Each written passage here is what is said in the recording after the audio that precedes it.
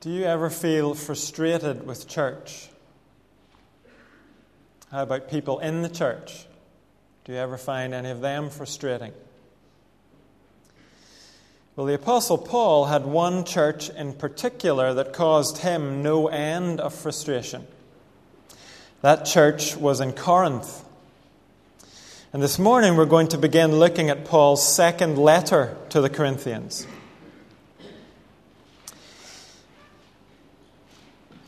This letter may well be the most neglected of all Paul's letters. Now, a few phrases in the letter are very famous, such as treasure in jars of clay and thorn in the flesh. We might recognize those, but the letter as a whole tends to be not so familiar to us. And yet this is probably the most personal of all Paul's letters. This is where he reveals the most about himself and his own experiences and emotions. We'll see some of that already in our passage this morning.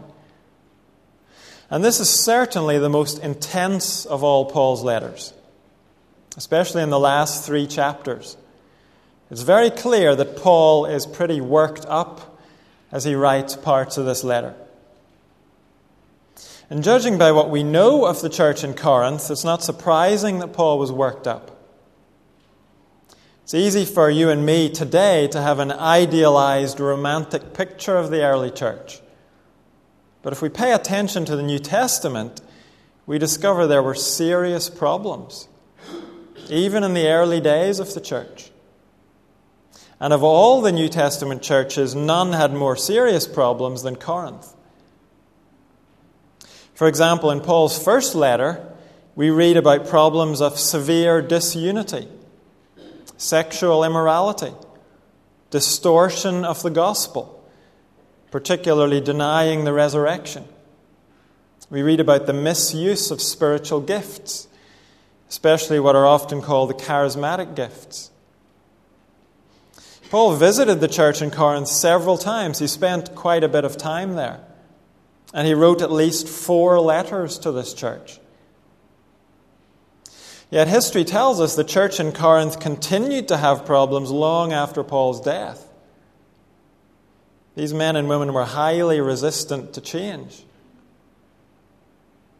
So when you and I might feel frustrated with our church, this letter helps us to see that change and spiritual growth don't happen overnight. God works patiently, and we have to be patient too. Now, it's always dangerous to try to sum up a whole letter in one phrase. But in this letter, there is a clear recurring theme. It's like a melodic line that keeps coming back in varied ways. We could sum it up as our weakness, God's power. In this letter, Paul wants to teach us about true strength. What does it look like to be a successful Christian or a successful church? Recently, a well-known American pastor called British Christians cowards. Why? Because, he said, our churches are so small.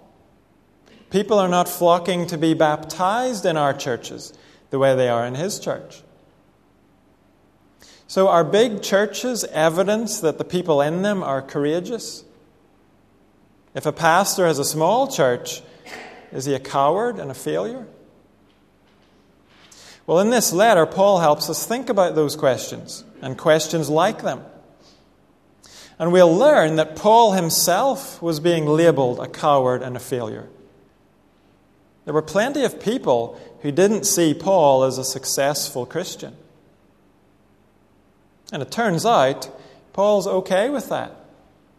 In this letter, he doesn't want to convince us about his own strength. He wants us to think carefully about our weakness and God's power. So if you haven't already turned there, open your Bible, please, to 2 Corinthians chapter 1.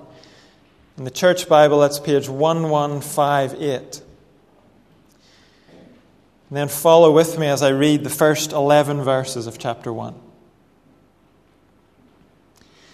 Paul, an apostle of Christ Jesus by the will of God, and Timothy, our brother, to the church of God in Corinth, together with all the saints throughout Achaia. Grace and peace to you from God our Father and the Lord Jesus Christ. Praise be to the God and Father of our Lord Jesus Christ, the Father of compassion and the God of all comfort, who comforts us in all our troubles, so that we can comfort those in any trouble with the comfort we ourselves have received from God. For just as the sufferings of Christ flow over into our lives, so also through Christ our comfort overflows. If we are distressed, it is for your comfort and salvation. If we are comforted, it is for your comfort, which produces in you patient endurance of the same sufferings we suffer. And our hope for you is firm, because we know that just as you share in our sufferings, so also you share in our comfort. We do not want you to be uninformed, brothers, about the hardships we suffered in the province of Asia. We were under great pressure, far beyond our ability to endure, so that we despaired even of life. Indeed, in our hearts we felt the sentence of death. But this happened that we might not rely on ourselves, but on God, who raises the dead. He has delivered us from such a deadly peril, and He will deliver us. On Him we have set our hope, that He will continue to deliver us, as you help us by your prayers. Then many will give thanks on our behalf for the gracious favor granted us in answer to the prayers of many. This is God's word. It's not hard to tell that the main theme of this passage is comfort. The word occurs 10 times in those 11 verses. Paul wants us to understand where comfort comes from, and he also wants us to pass it on, to be channels of God's comfort. And Paul begins by talking about God, the source of comfort, in verses 1 to 3. Now we'll learn later in this letter that some in the church were questioning Paul's credentials. He didn't seem to be a high-powered, high-achieving leader. Maybe they thought they needed to look elsewhere for leadership. But in verse 1, Paul says he is an apostle of Christ Jesus by the will of God. The basic meaning of apostle is messenger. So Paul is a messenger of Jesus Christ. He spreads the good news about Jesus. But the word apostle can have also a much narrower meaning in the New Testament. Often it's used to refer to those who had been given a special commission from Jesus. That group was limited to the 11 disciples, that's the 12 minus Judas, plus Paul. You may remember Paul hadn't been a disciple of Jesus during Jesus' time on earth. In fact, in the early days of the church, Paul was actually an enemy of the church. He was trying to stamp it out. But the risen Jesus appeared to Paul and not only changed Paul's heart, he gave Paul a special commission. Paul was to be Jesus' chosen instrument to carry God's name to Jews and Gentiles. So Paul is one of many messengers of the good news about Jesus. But he's also one of a very select group. He has a unique part to play. And he's been given that special part by God himself. He's an apostle by the will of God. It wasn't something Paul dreamt up for himself. So the opening line of this letter is not just a standard way to begin. It's reminding the Corinthians of something they may have begun to doubt. Paul speaks and writes and ministers with God's authority. No minister today has the authority Paul had. There are lots of messengers today who tell the good news about Jesus. But today there are no apostles in the sense that Paul and the disciples were apostles. So today, you hear the authoritative voice of an apostle, not by listening to me, but by listening to the words of the Bible. Paul mentions one of his fellow workers, Timothy. The church in Corinth would have known Timothy well. And then Paul says this letter is not only for the church in Corinth, it's also for all the saints throughout Achaia. That was a fairly big region. If Paul was writing today, the equivalent might be to the church of God in Pelsall, together with all the saints throughout the Midlands. It's very important for us to see that, because throughout this letter, we'll find Paul writing to a very specific situation. But Paul believes that what he has to say is valuable for all the saints to hear. And saints just means God's people, the men and women he has made holy through Christ. The things Paul says might be prompted by the specific situation in Corinth, but they're important for all Christians to hear. In verse 2, Paul wishes these Christians grace and peace. He loves these people. They keep him awake at night. They cause him no end of stress, but he loves them all the same. He wants them to experience grace and peace. And he points them to the source of that grace and peace, God the Father and the Lord Jesus Christ. God's grace and peace come to us from the Father through the Son. As far as Paul is concerned, there is only one very specific way we can connect to God. Today, people try to connect to God through a whole host of different ways. Mary, Muhammad, Buddha, Mother Earth, or crystals, or sometimes just by looking inside themselves. But Paul is clear there's only one way. God's grace and peace come to us through Jesus Christ. And then Paul focuses in on something else that comes to us from the Father through Jesus. Comfort. In verse 3, he is the Father of compassion and the God of all comfort. Notice that Paul sees compassion and comfort as two different things. They're connected, but they're not the same thing. It's possible to feel compassion for someone, but not be able to comfort them. One night last week, Elijah had a pain in his ear, and I had compassion for him, but I wasn't able to comfort him. The fact that I had sympathy for him didn't transfer into comfort for him. The pain went on and his wailing went on. And then Megan came home and sorted it all out. Here Paul says God not only has compassion for us, he also provides comfort for us. We could define comfort as strengthening in the face of some trial, refreshment in the middle of some ordeal. Comfort doesn't always mean that the pain goes away. It means we're given encouragement and strength in the midst of the pain. The pain goes on, but we stop wailing in despair. Or at least we wail a little less than we were. We've received comfort in our trial. We have new strength to face our trial. So God's comfort doesn't just consist in him saying, I'm so sorry. I wish I could help you. Often that's all you and I are capable of. But God can, and he does, give compassion and comfort. And Paul says God gives all comfort. That means every kind of comfort. In every situation, he can provide appropriate comfort.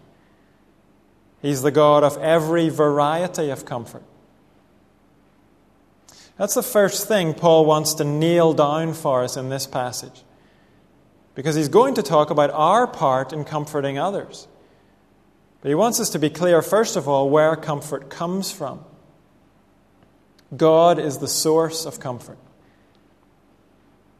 But then in verses 4 to 7, Paul talks about God's people, channels of God's comfort.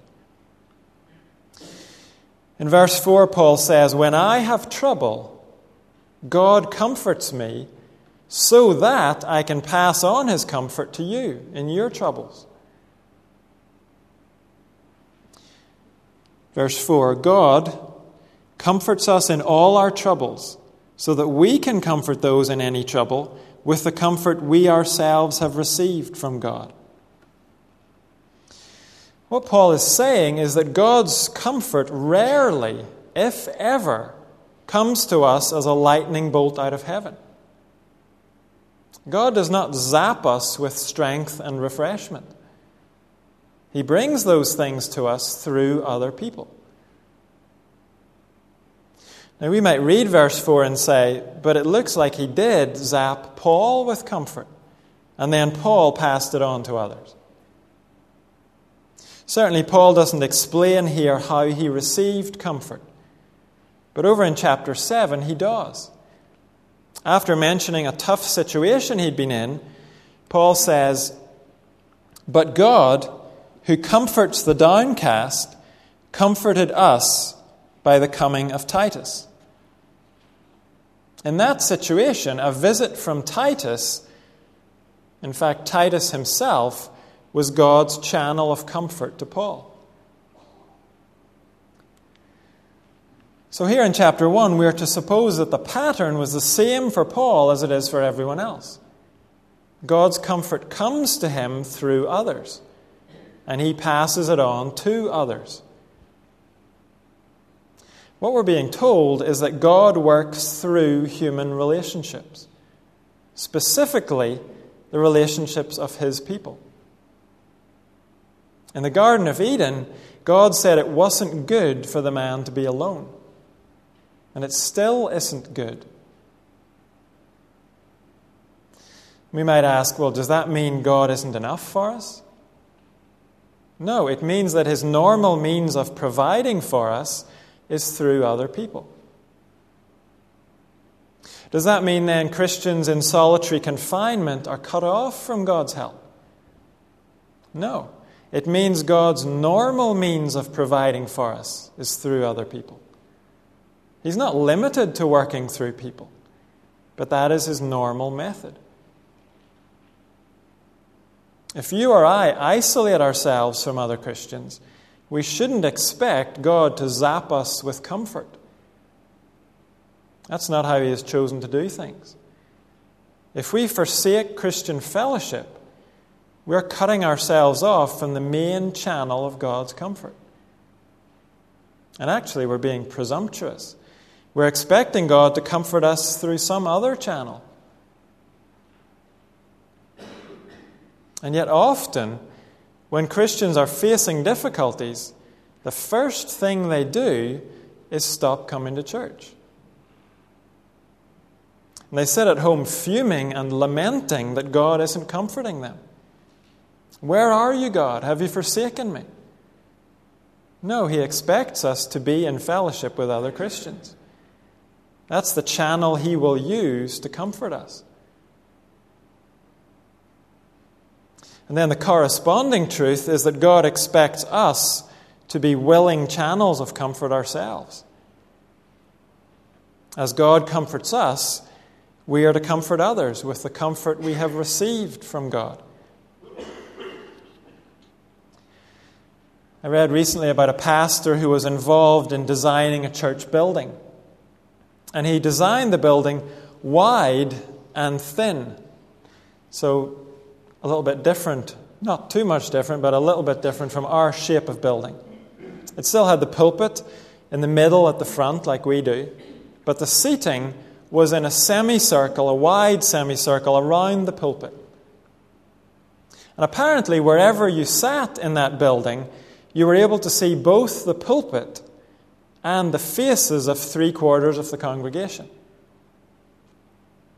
Now, I realize that has potential drawbacks. There are benefits to everyone looking straight ahead. But that pastor was trying to work a biblical truth into the architecture of that church building. The truth he was trying to set in bricks and mortar, in a way, is the truth that it's not just me and God. It's me and God and my brothers and sisters around me. In that church, as men and women heard God's word, as they were ministered to by God's word, they could also see the people they were to minister to. And just to be clear, I don't have any desire to change the shape of our church building. But I do want us to get this point. God does not just minister to you for your own benefit. He ministers to you for the benefit of all these people around you. That's why it's so tragic when professing Christians opt out of church. Either because they think the church has nothing to give to them, or maybe they think they have nothing to give the church. That's tragic because the church is a place for each one of us to give and receive. That's how God has set it up. Paul mentions troubles in verse 4. And we should be clear on the kind of troubles Paul is talking about. These are difficulties that come to us as we're trying to live the Christian life. They're not difficulties that come because we're living in unrepented sin. God will not comfort us while we're defying Him. If we are shaking our fist at God, we shouldn't expect Him to comfort us through other Christians or any other way. Paul is talking about pressures or circumstances or illness or opposition that come to faithful Christians. Men and women who certainly aren't perfect, but who are committed to listening to God and obeying Him. Then look at verse 5. For just as the sufferings of Christ flow over into our lives, so also through Christ our comfort overflows. What does Paul mean by the sufferings of Christ flow over into our lives? Well, when we talk about the sufferings of Christ, we normally mean His sufferings on the cross. On the cross, Christ suffered as a once-for-all-time sacrifice for our sins. Those sufferings are done. None of the sufferings you or I go through are helping to pay for our sin. Jesus has already done that. The payment is complete. So if Paul's not talking about Jesus' sufferings on the cross, what does he mean here? I think the meaning is the sufferings we face for being associated with Christ. Another way to put it would be the sufferings we face for the sake of Christ. If you and I belong to Christ and follow Him, and if we seek to serve Him, we are going to experience some suffering. If we follow the Savior who suffered, we will experience some suffering ourselves. It might be physical or mental or circumstantial. It might be social pressure, marginalization. We'll all have some suffering. And again, those sufferings are not helping to pay for our sin. Jesus has done that. Our sufferings are part of being associated with Him. But the flip side of that is the comfort that comes to us through Christ. Yes, sufferings flow into our lives because of Christ, but equally because of Christ, comfort overflows out of our lives to others. At home we have one of those water filter jugs. I don't know if we really need one. I've never tried drinking our tap water. I think I've just assumed that filtered water is going to taste better. So we pour our bitter water into the top of the jug, it filters its way through, and then sweeter water comes out from the spout. And that's similar to the picture Paul is giving us here. Bitterness in some form comes into our lives, bitter experiences. But along with that comes comfort. So what flows out of our lives to others is not bitterness, but strength and encouragement. So in verse 6, Paul can step back and look at the whole process. If we are distressed, it is for your comfort and salvation. If we are comforted, it is for your comfort, which produces in you patient endurance of the same sufferings we suffer. Paul says, if we are distressed. When Paul suffers, he knows it's not pointless. The bitterness that's been poured into his life will ultimately result in comfort and salvation for others. Maybe not immediately, but at some point. Then Paul says, if we are comforted. When Paul receives comfort in his suffering, he knows it's not just for himself. It's also for the benefit of others, so that they can keep going when they suffer. And so Paul says in verse 7, and our hope for you is firm, because we know that just as you share in our sufferings, so also you share in our comfort. God's people are channels of God's comfort. Now, how do we apply this? I think we find this very difficult to apply for two reasons.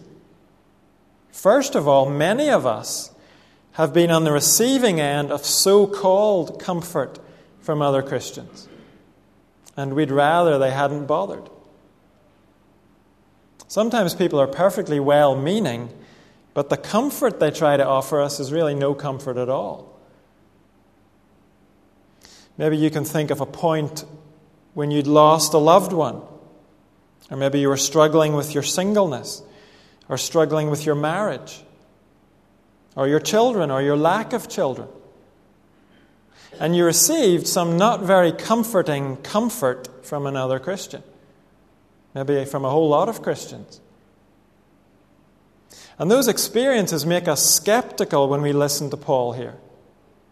We might feel we've had more than enough comfort from other believers. And then we have a second difficulty when we try to apply these verses. It's connected to the first one.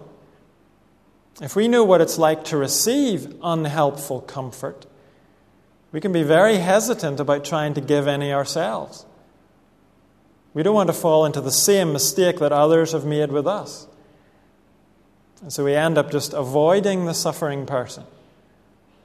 We read these verses, and our response is, I don't know how to give comfort to others. You feel like I felt when Elijah had his sore ear. You feel sympathy. But what strength and refreshment can you really give the person? You feel compassion, but how are you going to give comfort? Well, one helpful thing for us to realize is that most of the time, you and I don't have the wisdom or ability to comfort someone.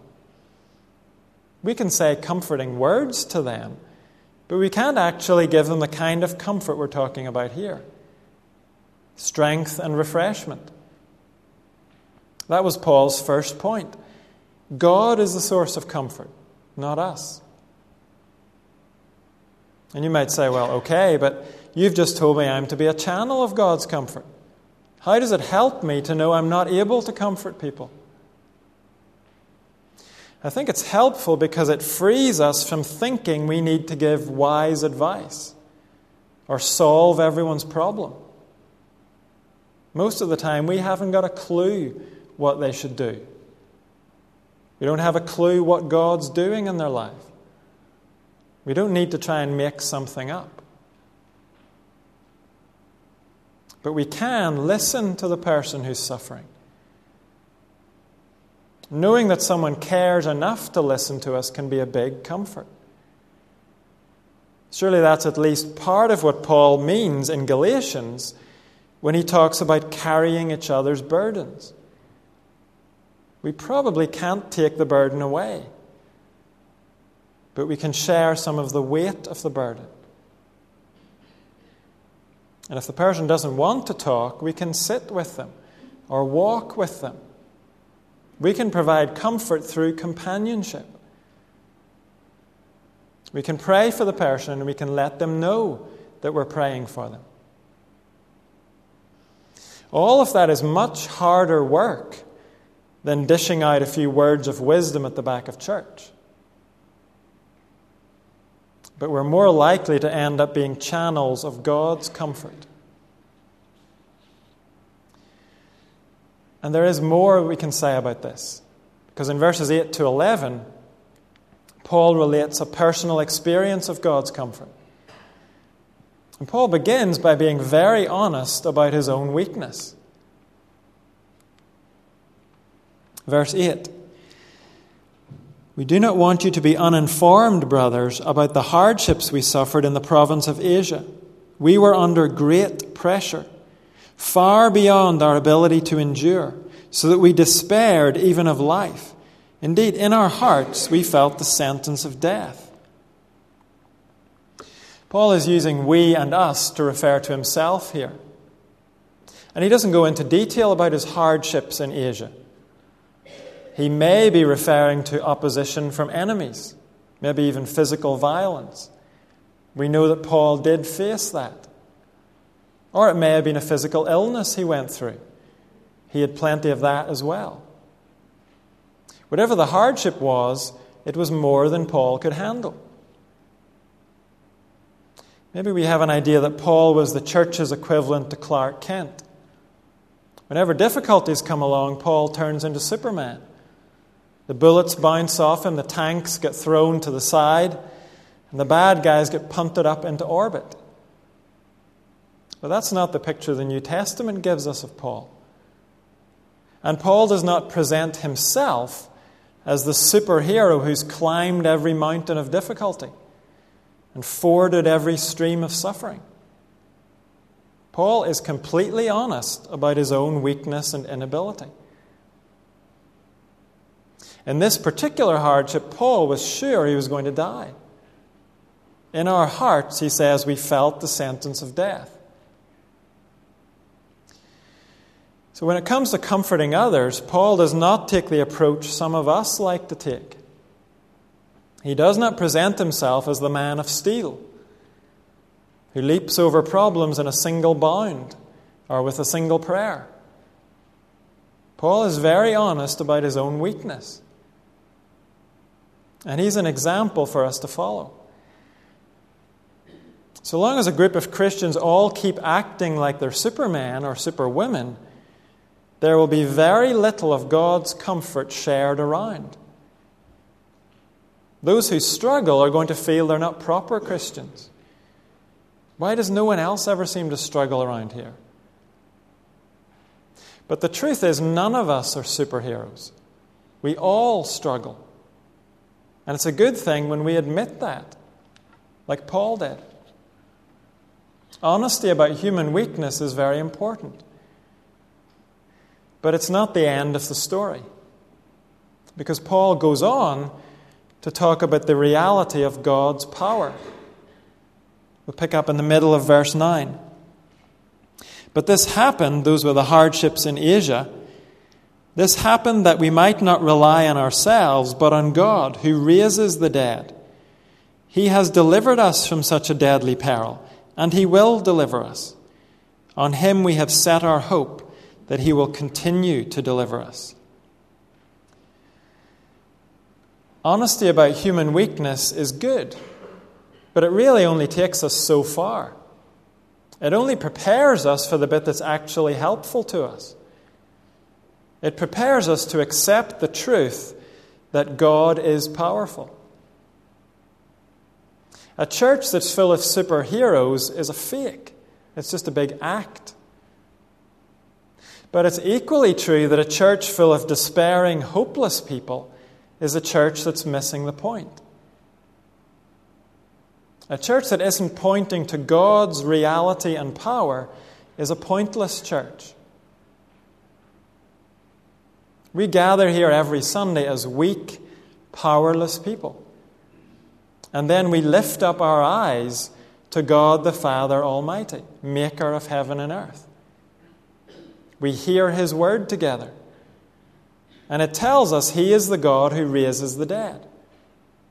Even the grave couldn't defeat Him. And the problems in our lives won't defeat Him either. We sing to one another about God's power. and his love for his people.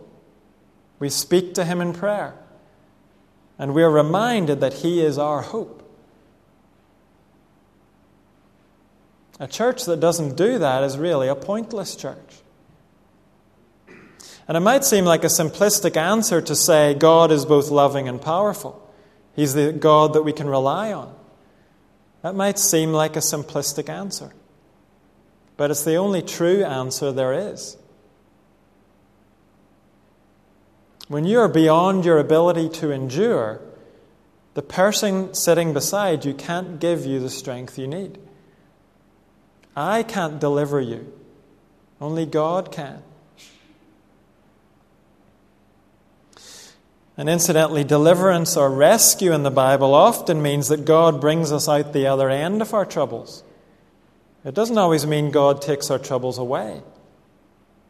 Certainly in Paul's case, God didn't take the trouble away, but he showed his power by bringing Paul out the other end. Earlier we mentioned some of the things that we can do to be channels of God's comfort. We can listen and be a companion and pray. In verse 11, Paul asks the Corinthians to pray for him. And there's something else that we can do. I think it's something that we don't put enough value on.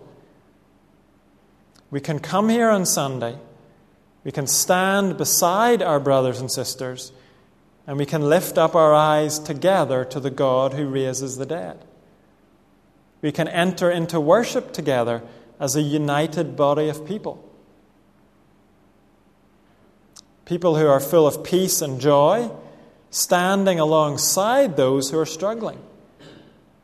We call this corporate worship for a good reason. It's not like going to the cinema. At least it's not supposed to be. Corporate worship means we worship together. When we do that, when we're actively listening together and singing together, when we say amen to the prayers, we're not just doing something that fills up an hour on Sunday morning. We are testifying together to the reality of God's power. We, as a body of believers, are encouraging one another in the truth that God is bigger than our hardships and struggles. As we sing and listen and pray together, we're being channels of God's comfort to one another. That's what Paul is doing here. He's testifying to the reality of God's power. You and I do that by getting out of bed, coming together here and worshiping God. Elsewhere, Paul says that when we worship God, we're not only worshiping God, we're speaking to one another about God, about his worthiness and greatness. In Ephesians 5, Paul says, "Speak to one another with psalms, hymns, and spiritual songs." So please don't opt out of the singing. It's not just about you and me and our favorite songs. It's about you being a channel of God's comfort to others through the songs.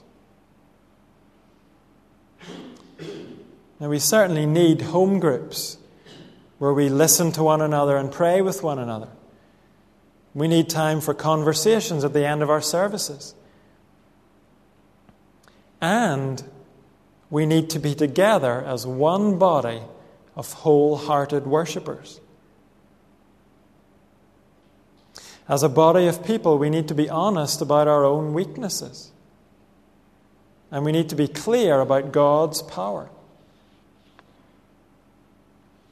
And when a brother or sister is delivered from some struggle, we can stand with them then too and praise God for his deliverance. That's how Paul closes this section. As the Corinthians pray, and as Paul experiences God's power, then, verse 11, many will give thanks on our behalf for the gracious favor granted us in answer to the prayers of many.